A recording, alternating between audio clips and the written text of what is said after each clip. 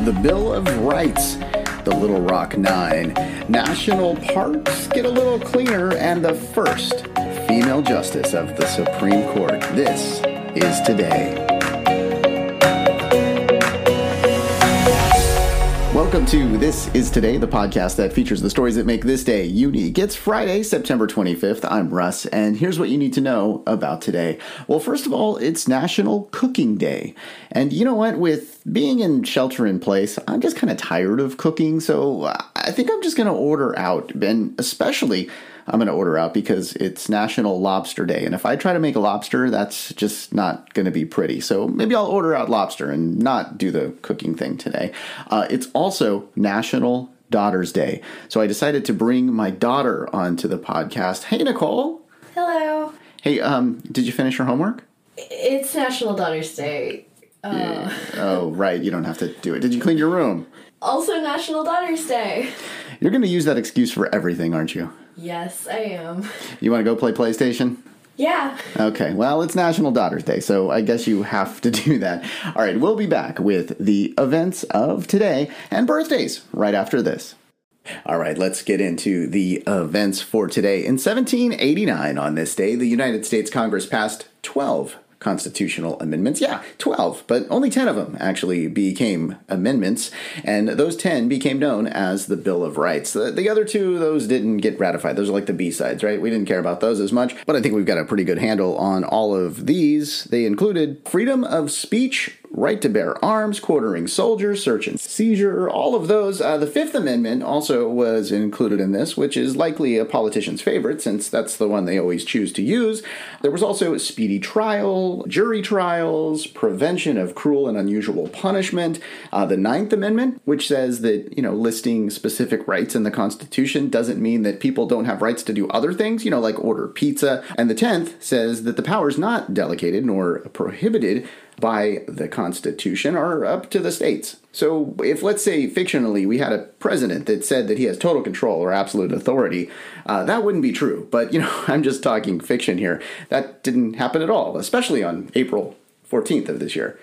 Anyway, on this day in 1890, the United States Congress established Sequoia National Park, which contains a significant portion of the Sierra Nevada mountains. It's home to General Sherman, and no, that's not a guy, that's a tree. It's actually the world's biggest tree by volume. The giant sequoia tree is inside the appropriately named giant forest, and it's next to 5 other of the 10 world's largest trees. I've been there myself, and you can see these trees are just massive.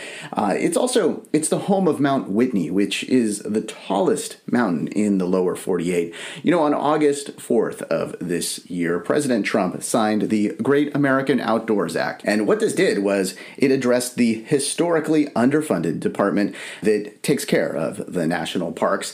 And they did this so that they could tackle all the deferred maintenance and the big backlog of issues that they've been having. Maybe they could bring some rakes and they can clean some stuff up. The law also adds, I've made fun of Trump a lot today. Jeez. Okay, sorry. The law also adds August 4th as a free admission day so that you can check out any national park at no cost. If you're looking for something to do tomorrow, it's National Public Lands Day, which means you can also get to any national park for free. All right, let's fast forward now to 1957. They were known as the Little Rock Nine. 9 African-American students who were enrolled at the Little Rock Central High.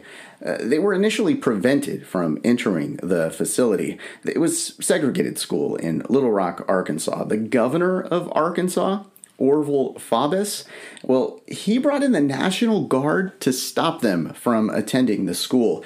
However, President Dwight D. Eisenhower stepped in to the situation, and he, on this day, ordered the 101st Airborne Division of the United States Army to federalize and get in there and get these kids into school. You see, 3 years before, the United States Supreme Court issued the Brown versus the Board of Education verdict, and by the rights granted within the 14th Amendment of the Constitution, segregating schools was unconstitutional. Wow, I've covered 11 amendments in this podcast. That's awesome. So with the presence of the U.S. Army, the Little Rock Nine were able to attend school. In 1999, the members of the Little Rock Nine were awarded a Congressional Gold Medal by President Bill Clinton. Prior to taking office, President Bill Clinton was also the governor of Arkansas. In 1977, about 4,000 people took part in the first running of the Chicago Marathon. This is an annual event that usually takes place in October. However, the first race was ran on this day. It was actually called the Mayor Daley Marathon back then. Yeah, 4,200 people did that race. Now, about 45,000 people do that every year. It's ran every year except for this one, sadly, because of the pandemic. By the way, the average finish time for that race is 4 hours and 29 minutes. If I were doing it, it would be like 4 days and 29 minutes, but whatever. I don't run marathons. But I do podcasts, and that's kind of like exercise. Or at least that's what I tell my doctor during my physical. Exercise, 10 minutes daily. Okay. He doesn't buy it either. All right, let's do something a little bit different here and bring in a special guest.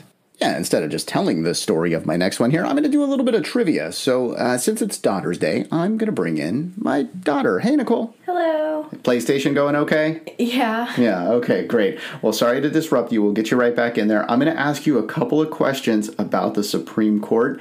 Let's see how well public schools are doing. All right? Okay, so there was a Supreme Court justice that was officially sworn in on this day. I'm going to give you a clue. It was the first female appointed to the Supreme Court. Who was it? Was it Sandra Day O'Connor? Yes! All right. Okay, you're 1 for 1 so far. Let's move on to number 2. Sandra Day O'Connor actually graduated from Stanford, but she had a tough time getting a job. Do you have any idea why? Because of sexist jerks. Okay, we'll take that. Yes, because they didn't want to hire a female lawyer. I like your answer better. All right, how about this one? How many women are currently on the Supreme Court? Because of Ruth Bader Ginsburg's death, there are 2. Yes! Oh my God, the public education system does work. Or did you learn that on PlayStation? Yeah, you don't have to answer that. That's okay. All right, you can go back to playing PlayStation. All right, let me just make sure the door's closed here. Great. Okay, now I can tell you this next story. Last year, a news organization reported that an Australian couple was expecting a dress that they ordered in the mail. When they opened the package, they instead found 25,000 ecstasy tablets. Yeah, as it turns out, the estimated street value of these tablets were over $500,000. Investigators quickly jumped in on this and discovered that the package was delivered to the wrong house, and they launched a probe into the 24,800 pills. You know what's interesting? All the stories that I read about this start with 25,000 pills and end with 24,800 pills. I'm not really sure where those 200 pills went, but word is that the couple had a great time during shelter in place. All right, let's take a look at some of our birthdays for today. I'm so glad my daughter left before I told that joke. In 1929, Barbara Walters was born, and Michael Douglas was born in 1944. He turns 76. Mark Hamill, Luke Skywalker, turns 69 today. Christopher Reeve would have been 68 today. He died in 2004. Heather Locklear is 59. Will Smith is 52. Catherine Zeta-Jones is 51, and singer-songwriter Sophia Reyes turns 25. That's your look at September 25th. Thanks for listening to This Is Today. We do our best to pull together all the correct information. If we made a mistake and you heard it, you're super smart and we're super sorry. Special thanks to my daughter for joining me and making me proud on that trivia questions there. Go to thisistodaypodcast.com to make suggestions, give us feedback, and see our other podcasts. I hope you enjoyed learning about today. I'm Russ, and I'll talk to you tomorrow.